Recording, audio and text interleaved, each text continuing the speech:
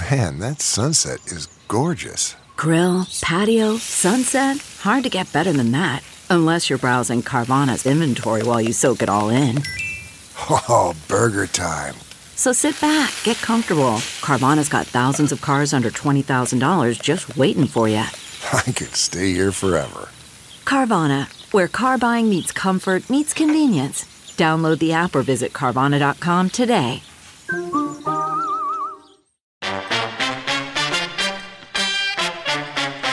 From Fox 4 Kansas City, this is the Crazology Podcast.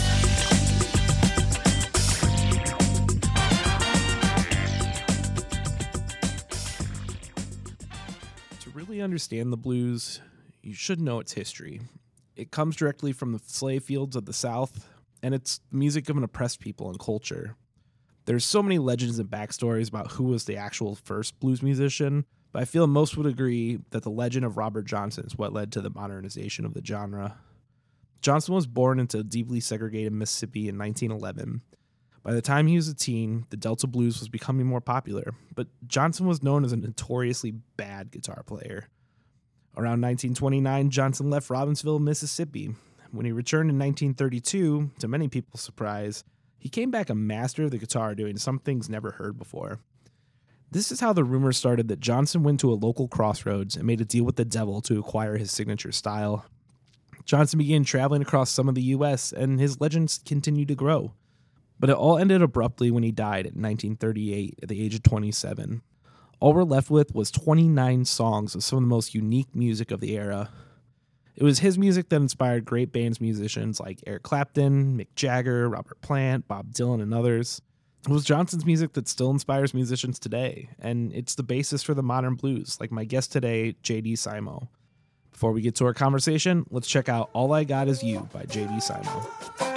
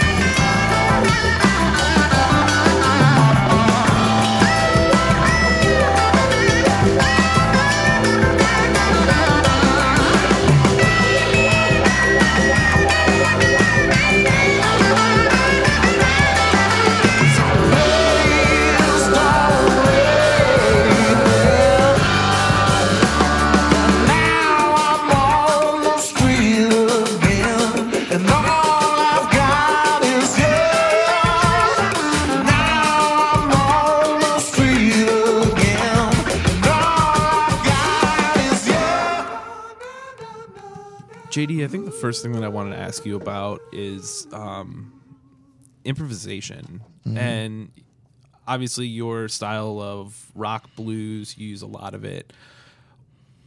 What are you thinking of when you're when you're up on stage and when you're trying to go into a solo, are you thinking about finger placement? Are you thinking about notes? Are you singing melodies in your head? I'm trying not to think about anything, really. I know it's kind of a might seem kind of like a throwaway kind of an answer, but really I'm trying not to think about anything, because when it's the best is when there's no preconceived notion of what it should be. There's nights where, like, literally when you're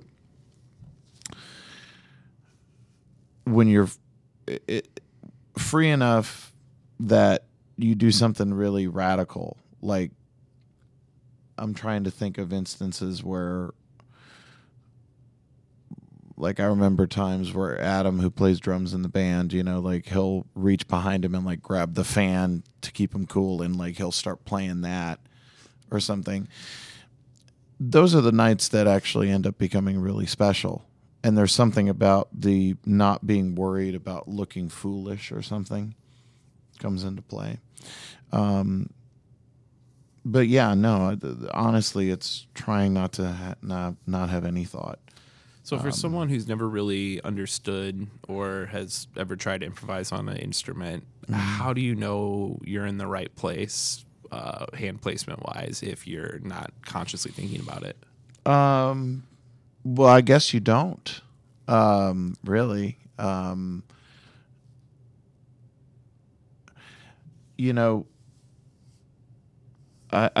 guess I would reference Miles used to talk about, there's a really good book called Miles on Miles, and it's only quotes of him, Miles Davis, of course. And he would talk about that, the bandstand is not where you practice. The bandstand's where you make music. But when you're not on stage, you practice a lot so that you know where you're supposed to go. You know what is correct or not correct, so that then when you're actually making music, you're not thinking, or you condition yourself when you're not in a music making environment, so that when you're in a music making environment, you allow the other element to take over. And so I guess that's the best I can sort of correlate between the two. And, I do think that most people, they don't trust themselves enough to truly let go and let it become something, because they're afraid of looking foolish. And you can't be afraid of that, because you are invariably, and I think that's when it's the best, I also wanted to talk to you a little bit more about Miles Davis, and because he's one of my favorite artists as well. His style of jazz is just so much earlier than really the kind of sound of blues and stuff that you're playing. A couple decades later is more of when that started becoming a little more prominent. Your style with Grateful Dead and B.B. King and some of these other artists. What do you take away from Miles and his style that you put into your own music? Well, his Bitches Brew era is a huge, huge, huge influence on me. When he was mixing psychedelic music with his own. And, I shouldn't say with his own. He kind of created his own style again, and that's a huge influence. The Bitches Brewer, when he was working with Jack DeJohnette and Chick Corea and Airto, the brilliant percussionist from Africa. So that element happens a lot in the course of an evening of our music, where it's very reckless, but it's like embracing fuzz tones and feedback and things like that. But his early Miles's earlier stuff too is very influential. But I would say that, like, in particular, what Miles was doing in the late '60s and early '70s, when he was kind of inventing what became fusion, which is something I abhor. I hate fusion music, but generally, but I love the Bitches Brew era of his career. And I want to kind of, I guess, what plays into that a little bit is when you were saying that them experimenting with a lot of electric, a lot of harder sounding effects, a lot of different sounds, just rather than the traditional clean jazz. And you said in one interview that I read that you have to live some sort of life to really understand blues. And I guess that would kind of transcend into the stuff that Miles did with that. What is kind of that life that you think that people who really get it have lived? I think just in general, I think probably what I was referring to there is I just think that life experience always translates into better art. Whether the art is good or bad is completely irrelevant to the thing, but it's just, if you haven't lived a life experience, meaning experienced obviously good times and bad, but relationships, getting to see lots of different environments, experience lots of different environments, it's always going to make what it is that you do better, because that's what informs I think your subconscious into making better art. In particular, it's really, really hard to hear someone maybe try and evoke something about pain and it not be believable, because in the end, it's about trying to convey something that is your story, not something that is a made-up story or a story that maybe you are trying to pull off on people. It's about being truthful. So, that's kind of what I mean there. And with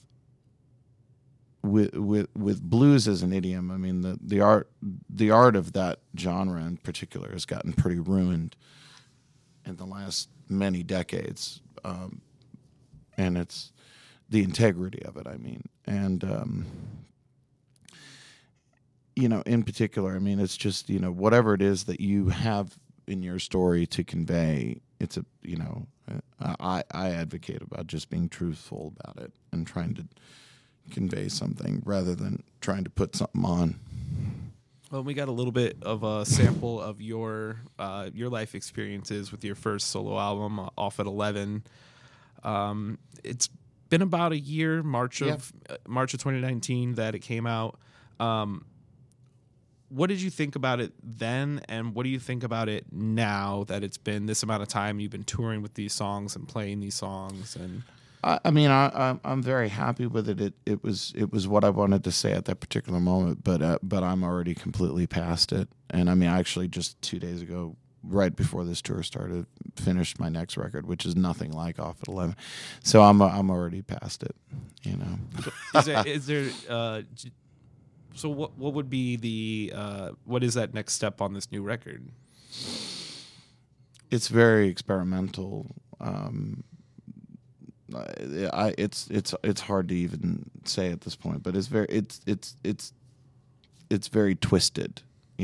It's me trying to, like, Off at 11 is very much me presenting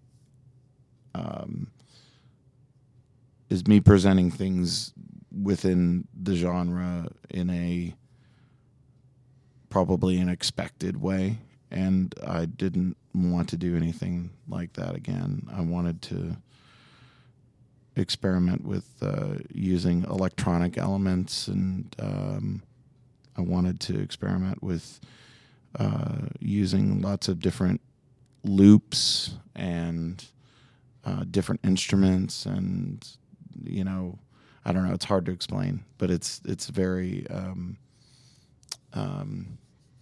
twisted. I like that.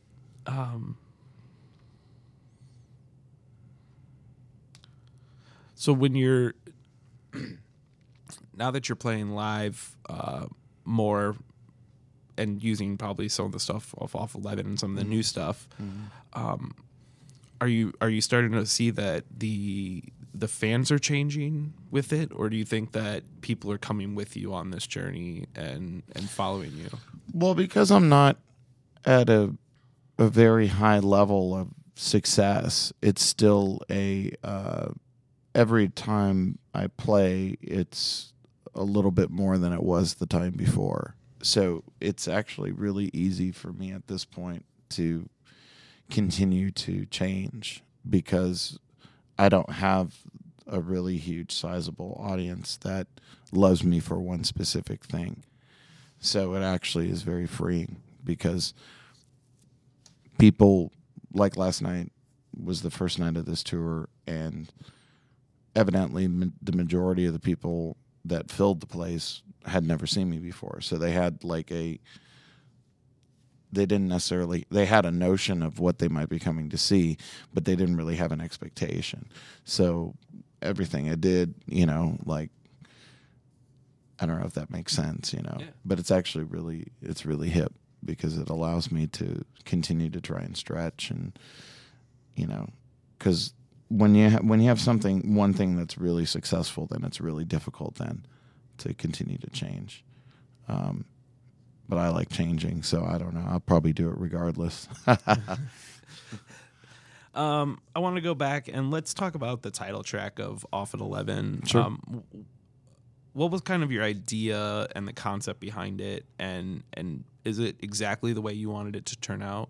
Yeah, I mean, it turned out that the whole record, and that song's indicative of it. Like, it was very minimal.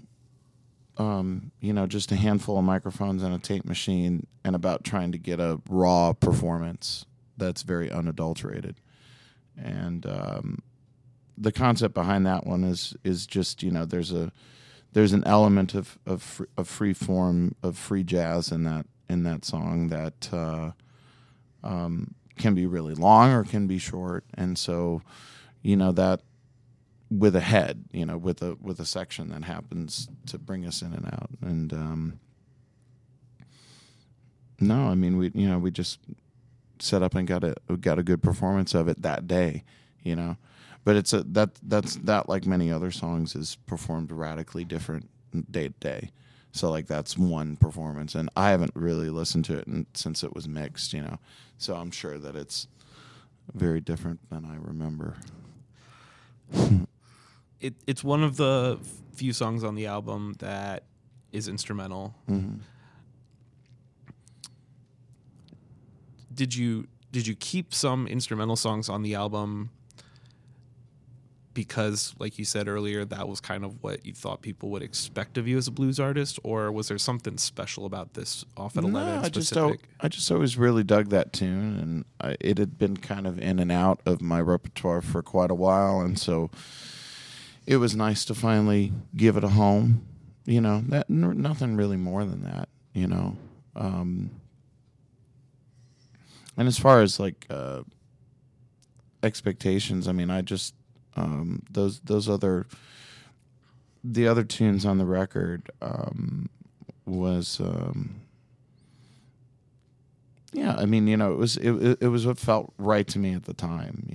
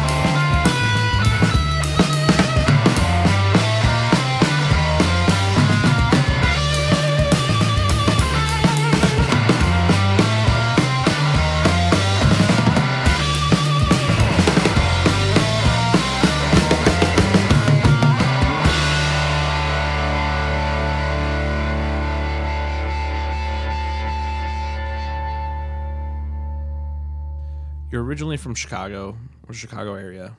Mm-hmm. Is it actual Chicago? Yeah, I was Okay. born and raised on nice. the north side and corner of Armitage and Halstead. There's a little apartment building there, and still there. And there was a bar, still is a bar, in the ground floor of it, and that was my dad's place. Cool. We grew up there. Was being in Chicago and Chicago blues being such a big thing one of the main reasons why you got into the genre in the first place? That's a good question, actually. I think that it made it easier because I had access to. I was in love when I was a little boy with the public library. I had an amazing public library in that neighborhood, okay? And they had every record that had ever been made. And it was amazing because I could go and I could access anything and everything. So it was an incredible gift that had I grown up in like Des Moines, Iowa, I wouldn't have had, you know. So I had access to anything and everything, and that had a gigantic impact. And I'm sure that my love of like Black American music, whether it be, you know, chess or the Cobra stuff from the west side of Chicago that I really love too, people like Magic Sam and Otis Rush and stuff like that, or Hound Dog Taylor, all that stuff that was native to Chicago. But you know, the stuff from Stax down in Memphis, I was hugely influenced by all that, and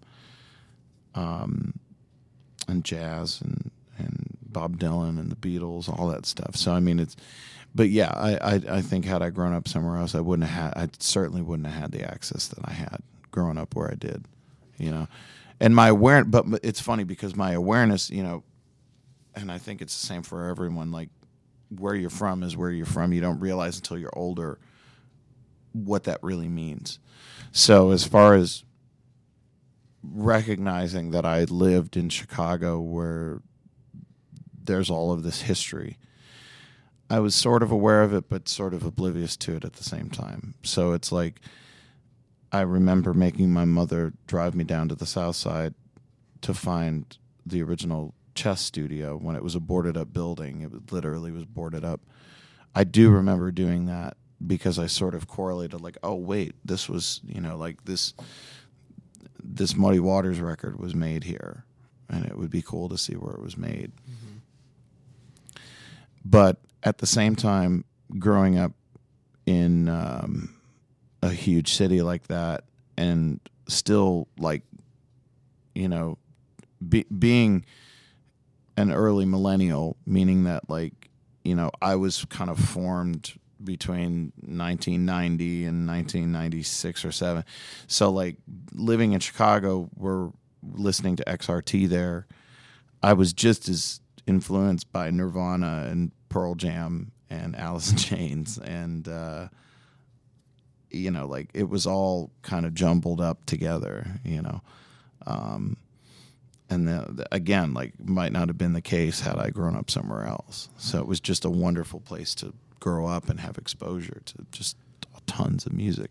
Is this around the same time that you started playing as well? Yeah, I got a guitar in 1990 when I was 4. So yeah, so like it's just perfect because like all of that was happening, and I was very aware of it and very into it, while at the same time being obsessed with the Beatles and being obsessed with I'm just trying to think like early. Yeah, I mean it was Stax music, Booker T and the MGs and Sam and Dave and stuff, and Muddy Waters and Chuck Berry and Nirvana and Sonic Youth and you know, all that. So clearly your parents were very supportive of you when you were younger of playing music. When it kind of got to that point of we're getting ready to finish high school, was the same... Which I didn't. I actually dropped out of high school when I was 15. What was to the go play decision? music. Well, I mean, I started playing like in bars and stuff on the weekend when I was like 8, 9 years old. I mean, just craziness. And so by the time, you fast forward, like, I'm a freshman in high school, sophomore. I had been gigging for years and was making decent money. And I just could care less about school. So I didn't even make it through my first semester in my sophomore year. I dropped out and went on tour. So what did your parents kind of say at that time? It was a mixed bag. Did they, overall though, did they want you to continue to pursue education, or Of course, did they see your talent and know that you could do something? They wanted me to finish school. So then how come, I mean, obviously you said you weren't interested in it, but I mean, it feels like a big kind of like separation that if they wanted you to stay and you're like, no, I'm going to do it anyway. Oh, sure. Absolutely. Did that change your family dynamic at all? Absolutely. Absolutely. Yeah. I essentially had to become an adult at that moment. I mean, I guess I'm curious about some of those life experiences then that you experienced where most kids wouldn't have been in them. Did you think that time was frightening at all, or was it just exciting to be out and play music? I was too young I was too young and stupid to know any to think it through, really. I was dead set on doing what it is that I wanted to do and didn't really care. And I mean, I have a young daughter now myself, so it's like, the ramifications of this situation. I just thank God that in the end, I didn't get off into drugs. I didn't get off into alcoholism. I didn't, get a girl pregnant or, all of the millions of things that could have happened. I'm just grateful that I got out and just did exactly what I said I wanted to do, which was get to work. And that's what I did. So in that regard, I'm grateful. But, do as I say, not as I do, kids. Not recommended. But there's a lot of humility that came with it. There's a lot of humility I continue to carry with me to this day, because I certainly know what it's like to have nothing. Did you find it hard to have, because a lot of people, especially when they're younger, they're imagining the days of playing rock shows and really getting on stage and wailing. Did you find it hard to find other musicians that could continually, for a long period of time, follow you? Yeah, because, well, I can answer that question a lot of different ways. Yes, in the end, yes, it was very difficult because I didn't grow up with other musicians. I didn't. Nobody that I grew up with was into it. They were all into sports. So I didn't have anybody in my peer group that I could relate to and that I could connect with. I always had to work with older people, which is a mixed bag because on one hand, you have an awesome opportunity to learn, but on the other hand, it's like you're playing with somebody's dad, which is not cool. So, so it was a mixed bag. It wasn't until I finally moved to Nashville when I was 20 did I finally meet people that were my age group that were into what I was into and also had like similar backgrounds that had like been working their whole life. And that was incredibly freeing and inspiring. It was like, great, finally, I can find some folks to make some racket with. What did your friends from Chicago kind of think when this part of your life was starting to change? Were they supportive? Yeah, but I mean, I don't really.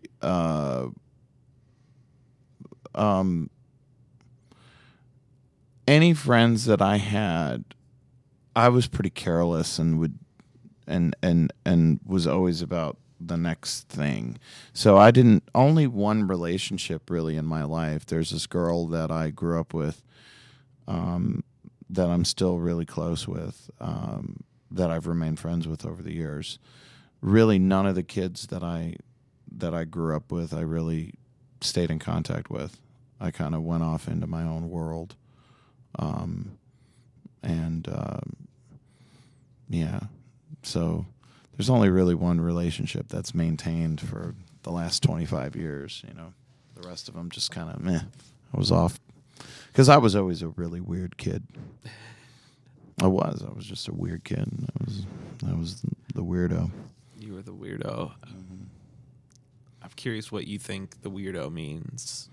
The weirdo, in my case, meaning that I was the contrarian. I was, they were, put it this way, like, it's like they were all into sports, and I like sports too, but they were all off into sports and listening to I remember when Dookie came out and they loved it. They just absolutely, like, everybody was all, and I thought it was complete shit. And I was like, I'm sorry, like, I think Pearl Jam and Nirvana are amazing and sort of revolutionary in certain ways, and Rage Against the Machine, I was like, I think these things are brilliant, and I think that is absolute horseshit. And that's what you guys dig, so that's fine. So that's fair. That's the juxtaposition. Yeah, right. Everyone has their own. They liked Guns N' Roses, and I liked the Beatles. Right. I wanted to get back into one of your other songs, except you decided to make a 16-minute, 48-second long track. I didn't decide. I just did it. Well, then, what were some of the challenges of being able to put together a track that's this long? And there's nothing. That's the thing. You just do it. You just play it, and that's it. There's no challenge. Or when you're doing the recording process, then when was the okay? We actually need to stop and go back to the head. You don't decide; it just happens. Seriously, like you don't. Or to change forms, like to go from the changing forms just happens. It just happens. You just listen, and somebody will sort of start to do it, and then you all go together, and it can be any of us. And as far as going back to the head, I should say there is a signal, but it's not anything that's too overt. It's like when it feels like the whole piece is climaxed, then it's time to go back. And it's something that sometimes is better than others. I mean, that's the thing. It's never the same. So, that's just one performance of it that was particularly inspired. When you're trying to record things like that, it's very important that you kind of like play it once or something. Like you don't labor over those. You let them be what they're going to be in the space. And it's like, if you don't like the performance, then you should do it another day or change something or, come back to it hours later or something like it. Because it's not something that's going to get better. It kind of has to just kind of come out of the ether and you get lucky. So when you're playing it live, since the album's been out, you said there's not a ton of people that, or your base is continually growing. From somebody who's heard it off the album and then compared to somebody and then they go to the show and they hear you play it, has anyone approached you about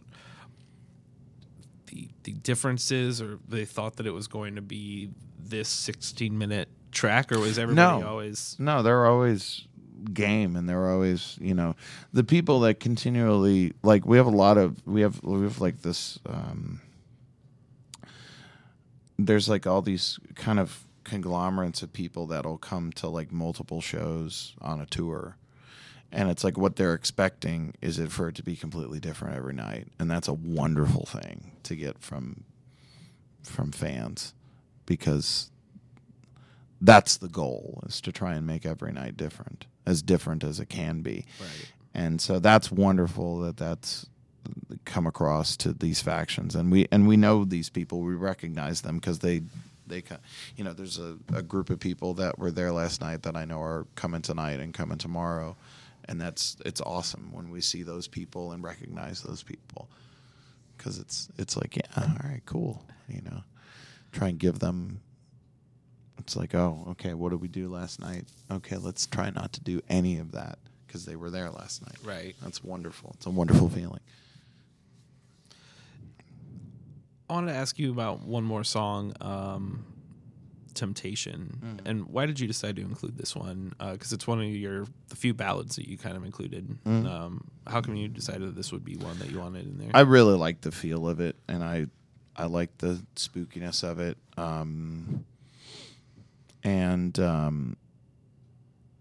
It's again a song that had been kind of kicking around in our repertoire for a while, and I was glad to finally find a home for it. And it's also Adam, the drummer's favorite. He loves this, for whatever reason. He loves that song. So it's like anytime like during a show that I call it, he's always like, yes. So it's like, if he and I like argued about lunch that day, I know all I have to do is call Temptation that night, and all will be forgiven. Do you guys get together and put your set list together before, or do you just call it live on stage? No, I just call him. I don't. I mean, we'll usually discuss what the first song or two will be, because usually you want to hit those relatively quick. But no, the rest of it I just call out. I've tried to write set lists, and it just doesn't work for me, because 9 times out of 10 I end up wanting to change it when I'm like staring at it on the ground, and I'm like, man, I really don't like that. I don't know what that is. I think it's just part of my personality. Are you getting that feeling? Yeah. Do you I cannot be confined. I don't like being confined. What goes into the decision-making process then of what song? Is it are you looking at the crowd and seeing how they react to the last song, or is it something where right when it ends, you're like, oh, it'd be sweet to go into this other one? Yeah. I mean, it's both. It's gauging what I think the audience is going to want next. Meaning, is the energy high? Is the energy low? Are they seeming exhausted? A lot of times, what it ends up being is like, because there's a lot of information on any given night, there's a lot of information that we're throwing at the audience. So sometimes they need a break. Like sometimes it's like I can tell that they're like, we're only a half hour in, and it's like they're like, fuck, and it's like, okay, let's like do something chill for a minute and give them a minute, because it can be fairly intense. So it's both. It's feeling where I think it should go next,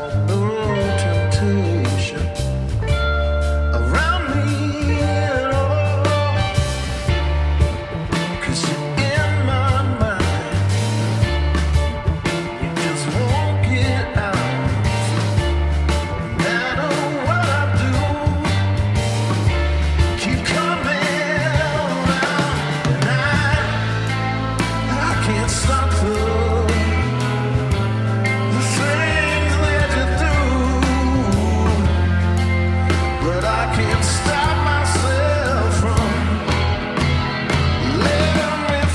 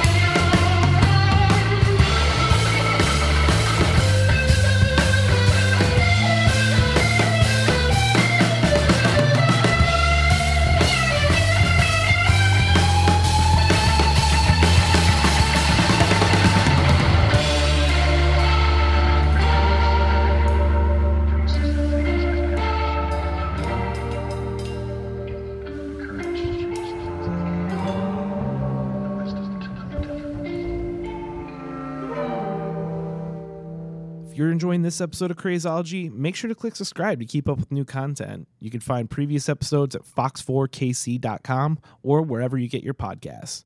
Now, let's get back to my conversation with rock blues musician J.D. Simo.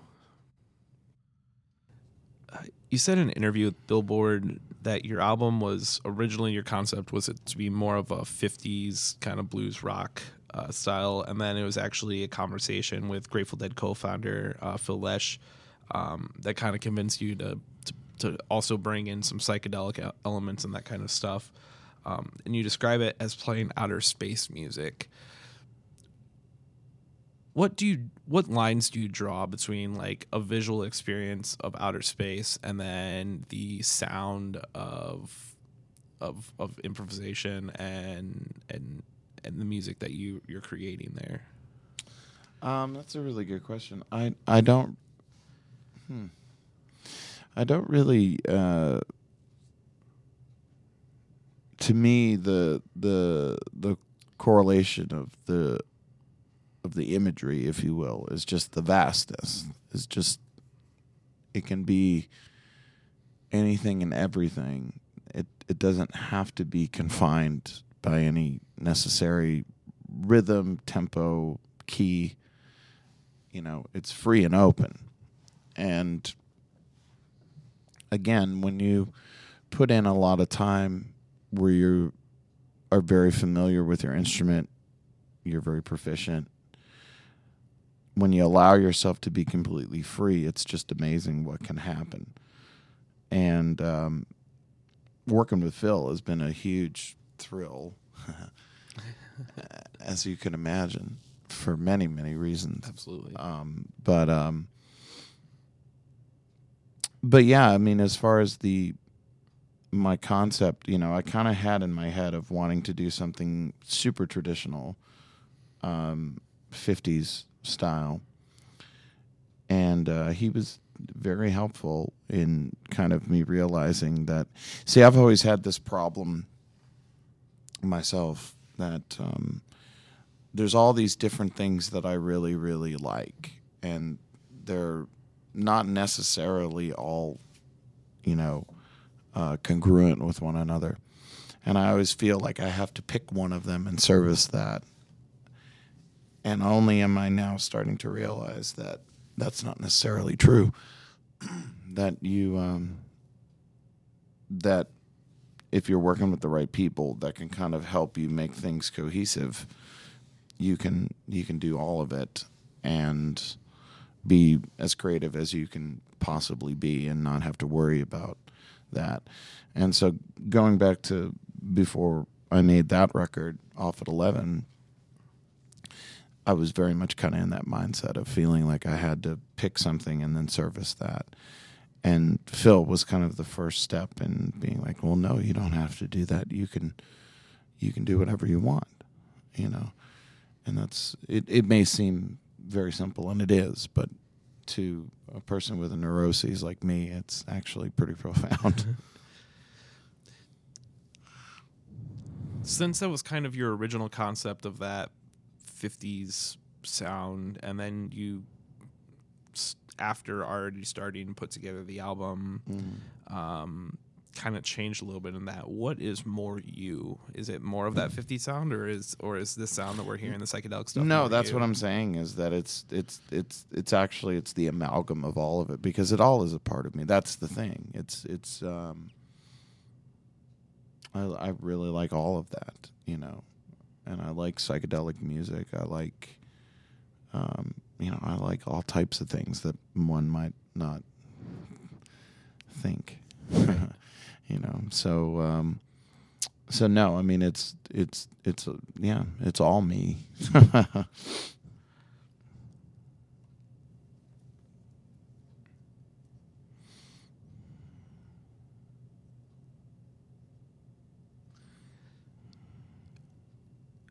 I read in another interview that you have done some shows where it's just you and an electric guitar on stage. Mm-hmm. Outside of just having other people to play off of, what is kind of different from a show like that from a show like in your tour where you got drums and bass with you? It's so intimate, almost terrifying. But there's a special thing that can only happen when you're alone with an audience. And it's something that I didn't really realize until I went and did it a few times. And I've done it a bunch now. And when you make a connection with an audience and you don't have all of that stuff around you, all of the volume and all of it's just you. There's a dynamic element that can't exist when there's other people on stage. Even if you go down to whisper quiet with a band, there's still something that happens when it's just you and the audience dynamically that is something that's really special, and it's really intoxicating. And I really, I was always so not into wanting to do that. And my dear friend Tommy Emanuel talked me into doing it with him, and I'm so glad that I did, because it's been really enlightening. And bless you. And it was it's been, every time that I've done it, I've walked away feeling very energized. I don't want to do it all the time, but it's nice to do a couple of times a year, because it's actually really a beautiful kind of creativity recharge. Because there's nothing freer than just being by yourself. It can go literally can go anywhere you want. It's beautiful. Do you think the audience still has the same amount of energy from a full band show to a solo? That's a good question too. No, I don't think so. It's different. It's not really comparable, because it's two different things. There is energy, and you can instill a lot of intensity still in that environment, but it's just different. That's all.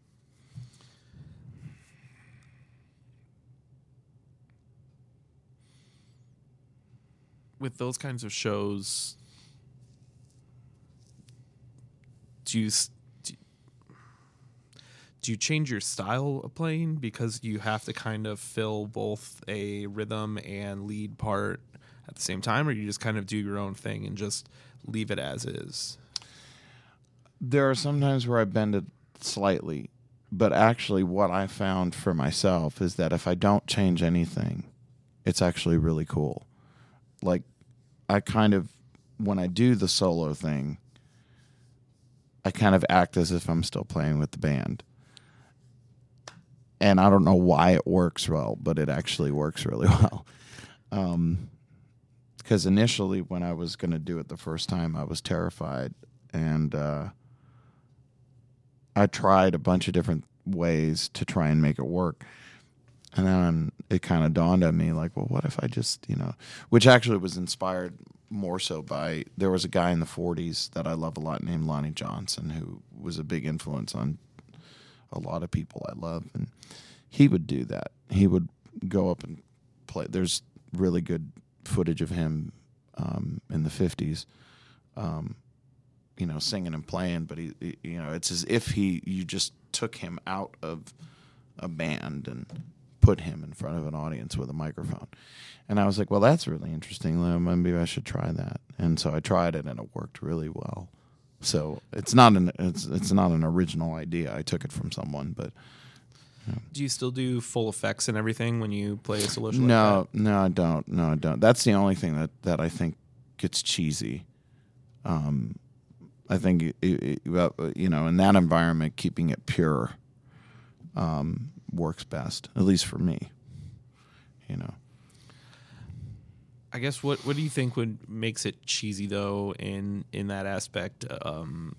If it's something that you use with full band, but you're when you're solo, you're like, I can't, I just can't. Well, it's just the context of it. Yeah, it's like when I'm playing with the band, it's like if I want to radically shift the way something sounds and all that, it's in context to being reacted to.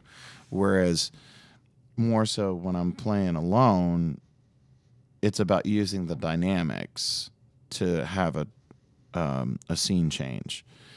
Whereas if I don't know, I just feel like when I'm like using effects or something like that solo, it just seems out of context and wrong.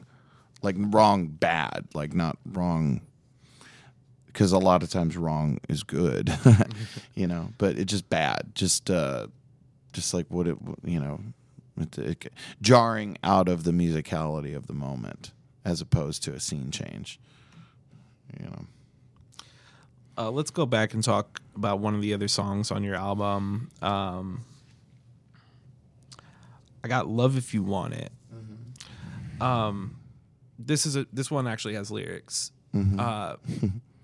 What do you want people to take away from the lyrics of this song? Because I feel like with the blues, there's not as much attention on what the singers are saying because it's call and repeat a lot of times and that traditional style. But what did you want people to take away with the lyrics of this song? Well, I mean, it's an old Slim Harpo song from the 40s, and I just want them to shake their butt and have some fun on this one. It's a tune that I've always really loved. There's a record label down in Louisiana, there was at least, called Excello, which I love a lot. And all their records were very, for their time, they were very murky and eerie sounding. They always sounded like they were made in a haunted house. And they had Slim Harpo, they had a guy named Lightning Slim, and they had a guy named Lazy Lester. Those are their main artists. And hugely influential on especially like the Fabulous Thunderbirds and some stuff that came out in the 70s and 80s. But I've just always loved Slim a lot, and this is one of my favorite tunes of his. And ironically, you know, I always say that, you know, a hit record for those guys back in those days meant that, you know, maybe 50 or 60 jukeboxes bought a copy of a record. Mm-hmm. And, like, that was a hit. Like, that was a regional hit, you know. It's a very different mindset than we live in today. There's something very working class about it that I like, you know. So that's the thing. I just really wanted to do.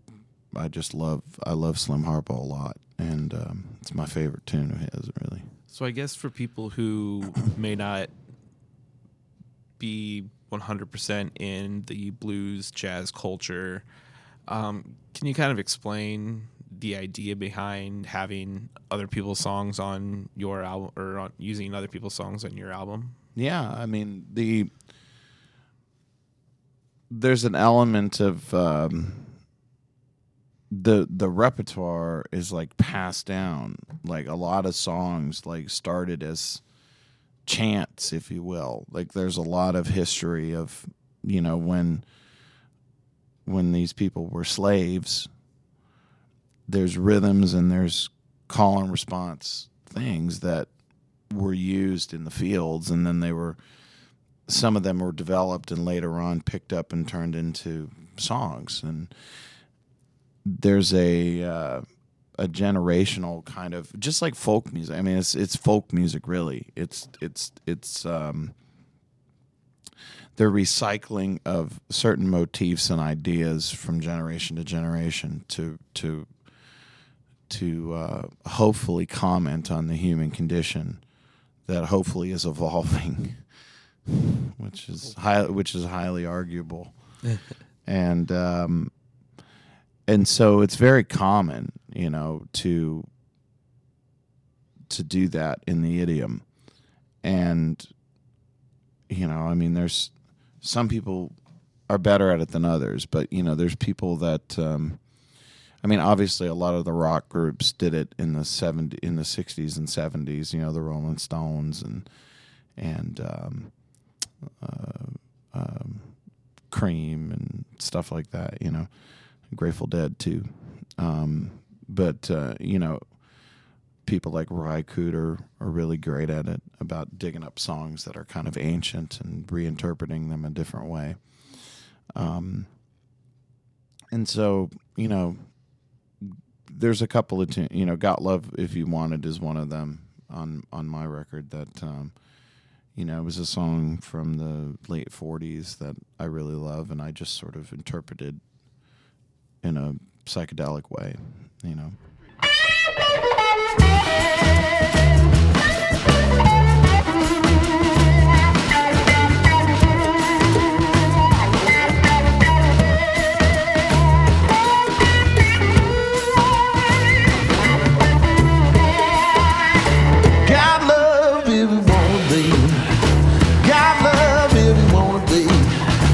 I got love if you want it. I got love if you want it. Got love if you want it. You can rock a while. Quit teasing me, baby. Quit teasing me, baby. Or with your fine bone friend. Or with your fine bone friend. If you let me love you, baby, I'll be your loving man. Now here you come, baby. Now here you come, baby. With your head hang down. With your head hang down. I know you've been falling. The talk's all over the town.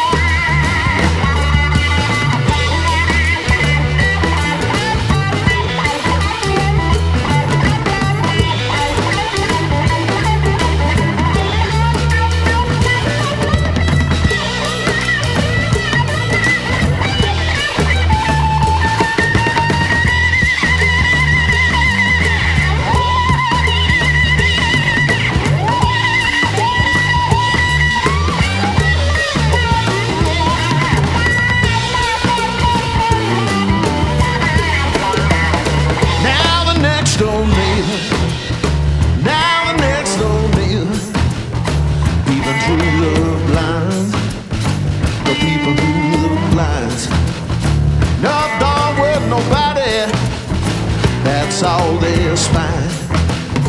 I love you, little woman. I love you, little woman. Then I do myself. Then I do myself. But you mistreat me, baby, for someone else. For someone else. For someone else. For someone else. Keep it creeping now. For someone else. Baby, you don't lie. You don't lie. You don't lie.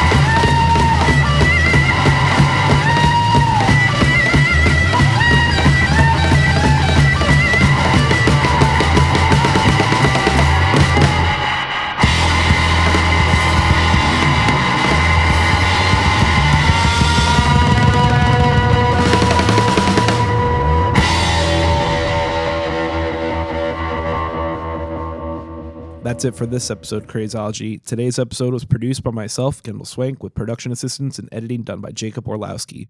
You can find more episodes at box4kc.com or wherever you get your podcasts. The winter in Kansas City has been a little colder, but stay tuned as we get more consistent releases coming out once bands are back on the road. Until next time, this is Accept by JD Simo.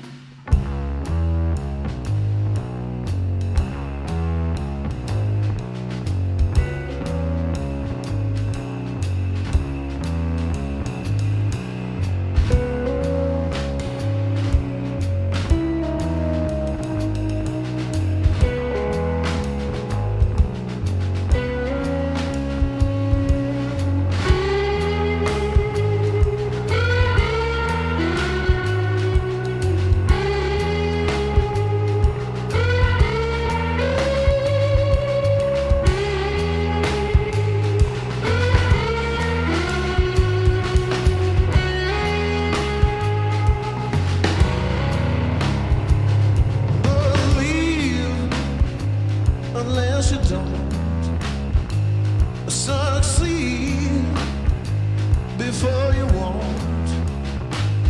Just walk and the path will be clearer.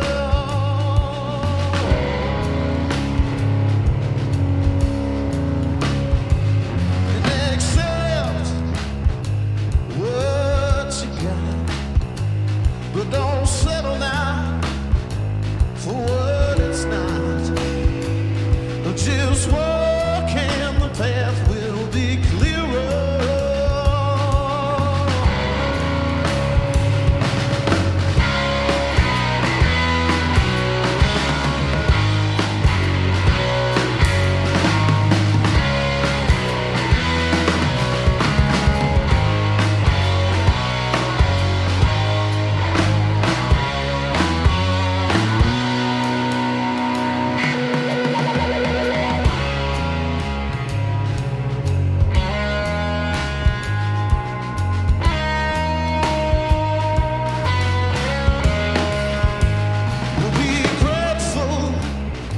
And satisfied, and don't plan, just improvise.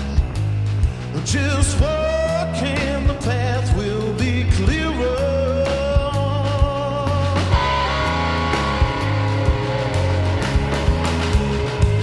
And have joy and not hate. Forgive yourself all the mistakes you've made. Just walk and the path will be clearer.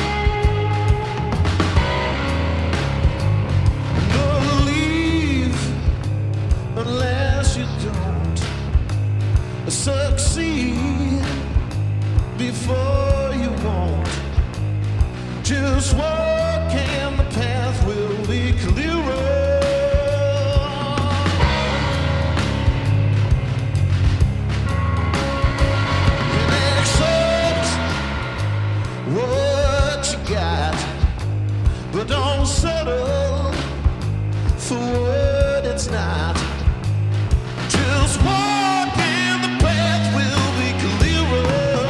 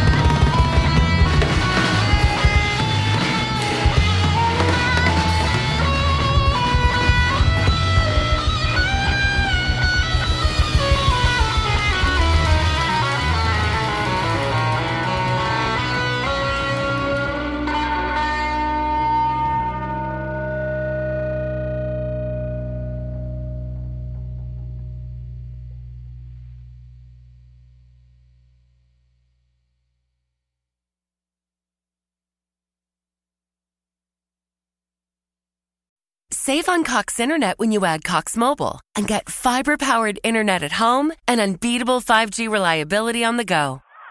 So whether you're playing a game at home, Yes, goal. or attending one live, you can do more without spending more. Learn how to save at cox.com/internet. Cox Internet is connected to the premises via coaxial cable. Cox Mobile runs on the network with unbeatable 5G reliability as measured by Ookla LLC in the U.S. to H 2023. Results may vary, not an endorsement. Other restrictions apply.